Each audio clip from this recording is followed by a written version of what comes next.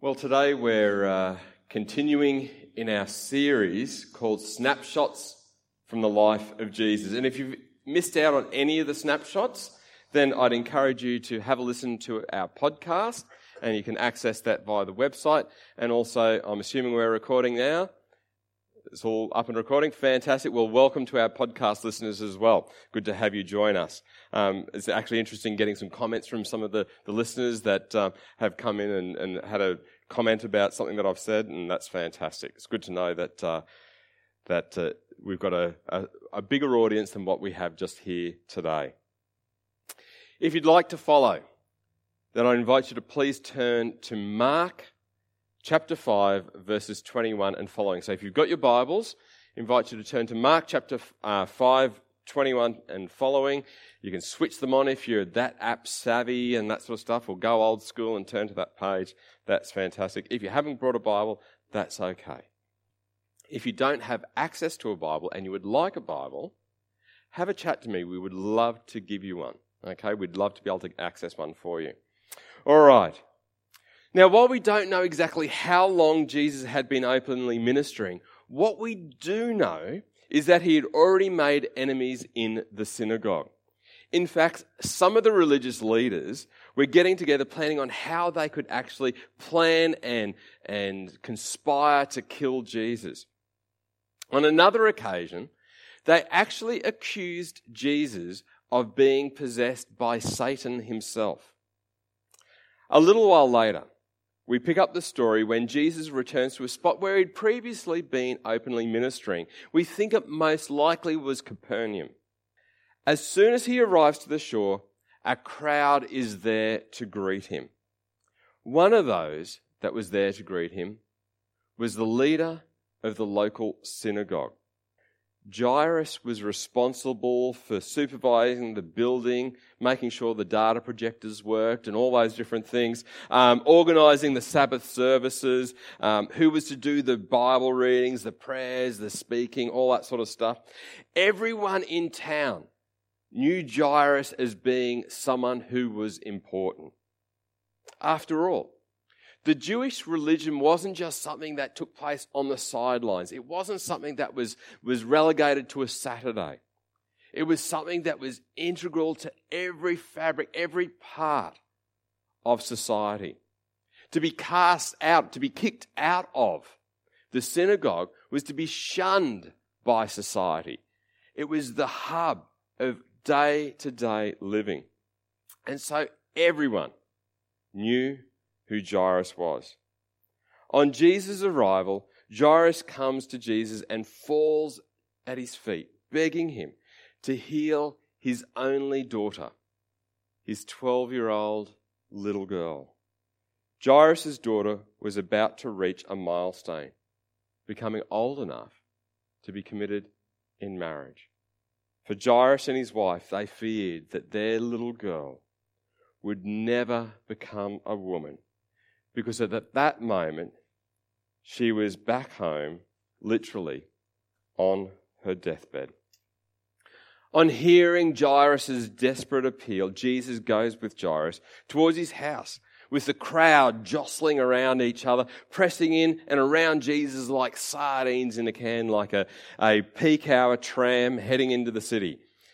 But in the crowd was a Zabar, a woman, possibly in her mid-20s or older, who had been suffering from constant bleeding for the last 12 years.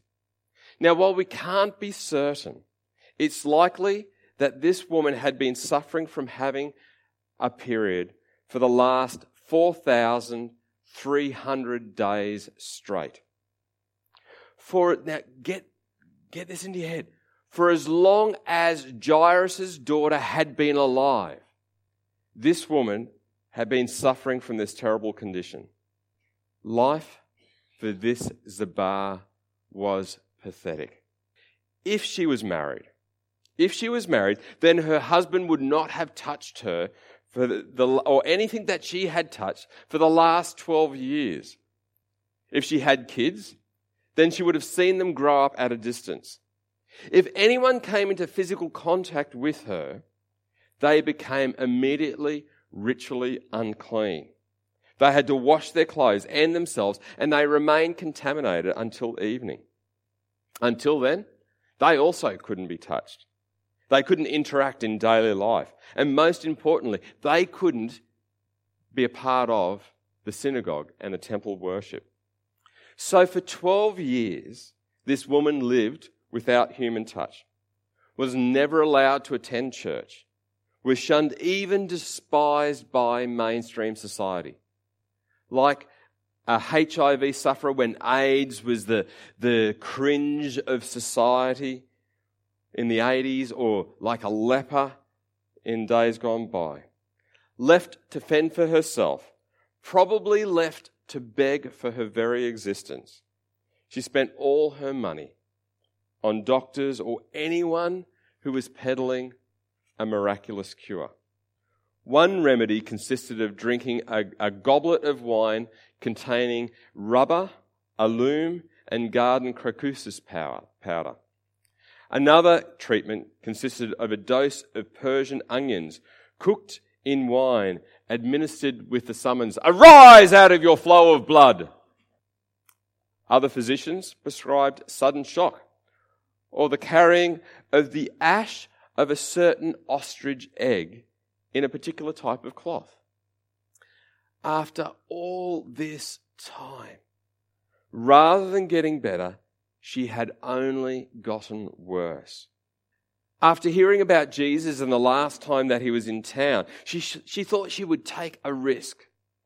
Take a risk of being despised, even shunned by the crowd, abused by onlookers, even possibly by Jesus himself, just to touch the corner fringe of his cloak, and in doing so, with the hope of being healed. So with the crowd distracted by the possibility of another miracle, this Zabar makes her move by stealth. Coming from behind, she weaves between the people, brushing past this one and that, making them ritually unclean as she touches them. And then with a stretch of her hand, she touched the hem of Jesus' garment. Immediately, her bleeding stopped. She knows from the sensation deep within inside her body that she has been healed. But straight away, Jesus also knows that he has received no ordinary touch. He turns around to the crowd, calling out, "Who touched my clothes?" The disciples look bewildered at Jesus. All the crowd's pressing in around you. "What do you mean, who touched your clothes?" Peter said. "Who hasn't?" Jesus was undeterred. The crowd started looking around at each other to see who the culprit was. The Zabar, realizing that she was not going to escape unnoticed, comes shaking, quaking with fear to Jesus and falls at his feet and tells him all. "Daughter." With that one word of Jesus comes a flood of emotion, recognition, restoration, relationship. In fact, it is the only time we ever hear from Jesus' lips, him ever being recorded as calling anyone daughter. The shunned now shares a loving bond with her healer. "Your faith in me has made you well. There's no reason to fear anymore. The peace that has eluded you for the last 12 years is yours again." Then Jesus publicly declares what the woman who was once a Zabar and Jesus knew to be true. You have been healed. You have been restored physically, and with Jesus' declaration, she is also restored socially back into the fabric of society, because they have heard that she is now healed. She is okay. Jairus' mind is snapped back with the tap on his shoulder. It's a messenger from home. A look into the messenger's eyes is confirmed by the words, "Your daughter's dead." There's no use troubling the teacher now. But before the if-onlys have a chance to play through Jairus' mind, Jesus looks deep into Jairus' heart. Don't be afraid. Just trust me. Jesus turns to the crowd and calls them to stay here. Whether they'd already gotten their miracle fix for the day or out of respect for a grieving dad, they stay behind. Only Peter, James and John go with Jesus, Jairus and the messenger to Jairus' home. I tell you what, it didn't take long for the professional mourners to get into full swing. Flute players, people clapping their hands, weeping and wailing. Even the poorest person was expected to hire 2 flute players and 1 wailing woman to mourn someone's death. For this synagogue ruler's daughter, there would have been a menagerie of mourners. Why all the weeping and commotion, Jesus asked the mourners. The child isn't dead, only asleep. Talk about crocodile tears. One minute they're deeply grieving and the next minute they're laughing at Jesus, ridiculing and scoffing his ludicrous statement. It took a bit of doing, but finally Jesus got the crowd out of the house. With Mum and Dad alongside the 3 disciples, they enter with Jesus into the room where Jairus' daughter lay. Jesus moves over to her bed, holding her unresponsive hand. He says to her with quiet determination, "Get up, little girl." Immediately she stood up, walking around being embraced by her parents. Mum and Dad were understandably gobsmacked. Jesus, going the extra step, calls for them to give her something to eat. Food to replenish her body, but also to reassure her parents that she is truly alive. You know, when I was in my mid-teens, my parents and I moved to Sydney. A new state, a new home, and I went to a new school. I'd left some good friends in Queensland and I had to start that process all over again. More than anything, I wanted to be accepted. In a crowded school with over 1,000 students, it's amazing how alone you can feel.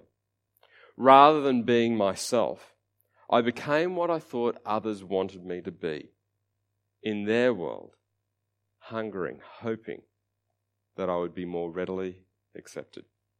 And you know, today I see people doing the same thing. They choose clothing or cars or music or how they speak based on what will help them to be accepted by others. People starve themselves of food or throw up what they've eaten just because they want to feel accepted. And for some, they would rather die than to live without acceptance. The account of Jesus healing the woman of her hemorrhage and then raising of Jairus' daughter from the dead is more than just a story of healing. This woman lived without acceptance. Because of her constant state of contamination, the Zabar was deemed of little worth by society. Jairus' daughter, on the other hand, was the daughter of a somebody. Maybe you remember a somebody like that when you were at school or at work. You know, the one that you always wanted to be invited to their party, because if you got invited to their party, then you were a somebody too. Or that after work function, or whatever it might be, that meal, that special occasion, that birthday, whatever. That was Jairus' daughter. Everyone was clambering to be her friend. Compare that to the Zabar. But Jesus saw these 2 daughters differently. He accepted them both. He treated them both with the same dignity and respect, tenderness and love. Knowing you are loved makes all the difference in the world. In the early hours of one morning, I was frantically studying for a church history exam at Bible college. And I'm not good with names, and I'm not much better with dates. And if there's one thing I learned about church history, it's all about dates and names.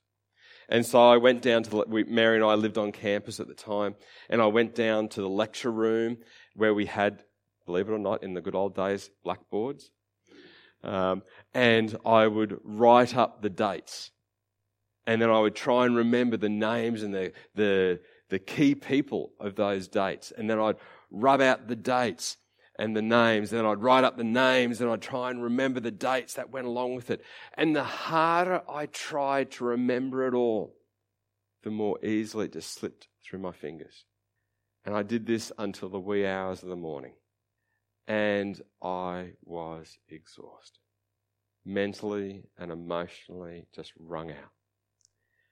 And I switched off the lecture room light, dragged myself back up to the unit on campus, and crawled into bed where Mary was already asleep. And I remember crying into my pillow that night. With mental and emotional exhaustion, I was just looking at my plight and the pending failure of my exam. And then I remembered, you know what? Regardless of whether I pass this exam or not, in a few hours' time, I am loved by God and I am loved by Mary. I'm accepted by the two of them. And I went to sleep knowing the peace of true acceptance. A few years ago, I was in Indonesia and I met Nofi, a religious refugee who fled his home in the Maluku Islands due to attacks from radical Muslims. Over several years, thousands of lives were lost due to the conflict. Christian pastors were killed and their homes were burned. Fleeing the conflict, Nofi and many others arrived at Batang in North Sulawesi, where they'd lived for the last 10 years in a refugee camp. And imagine what it must have been like for them to discover just across the dirt road, bordering the refugee camp, lived families of Muslims. Imagine that you flee for your lives to come all the way to a makeshift refugee camp, only to have Muslims living on your doorstep, people that had previously in another country been threatening your lives because of their faith. Rather than seeking revenge or living in fear, Nofi and the other refugees extended a hand of love, forgiveness and acceptance to the people of the Muslim faith, sharing water from the same well, and God's love to those who could so easily have been considered enemies. Today, whether we struggle internally longing for acceptance or find others around us difficult to love and accept, Jesus challenges me on what response I should make. Now, a quick note, just a caveat on this, that accepting others does not mean that we put up with and do not challenge their bad behaviour. But accepting others is about extending love to them. Jesus knew and experienced the deep, loving relationship with his Father. And in the security of that relationship, he was able to extend the opportunity for us to be a part of that relationship today. And if you do not know what it means to be accepted by God, then can I encourage you, before you leave this place, talk to someone. Talk to me. I would love to share with you what it means to be in a relationship with a God who loves you deeply. And beyond that, Jesus calls us to love and accept others just as he did. Whether it be a couple down the street, a family we know that are struggling, someone that's dealing with addictive behaviours, our love and acceptance of them, as we accept them as image bearers of our Creator God too, will be a powerful witness of God's love for them. Let me take a moment to pray. Jesus, it's a powerful story. It's a powerful snapshot from your life. And so often we can get caught up in the miracle, and it's a miracle nonetheless of what you did for this once as a bar, a woman suffering terribly from a hemorrhage, and for Jairus' daughter. But so much more than this wonderful miracle, it's a fantastic, powerful story of your acceptance. It's not about status. It's not about how much money we carry in our pockets. It's not about what sort of roof we have over our heads or the cars we drive or whatever it might be. It's not even about the state of our relationship with others. It's all about the state of our relationship with you. And that's the starting point.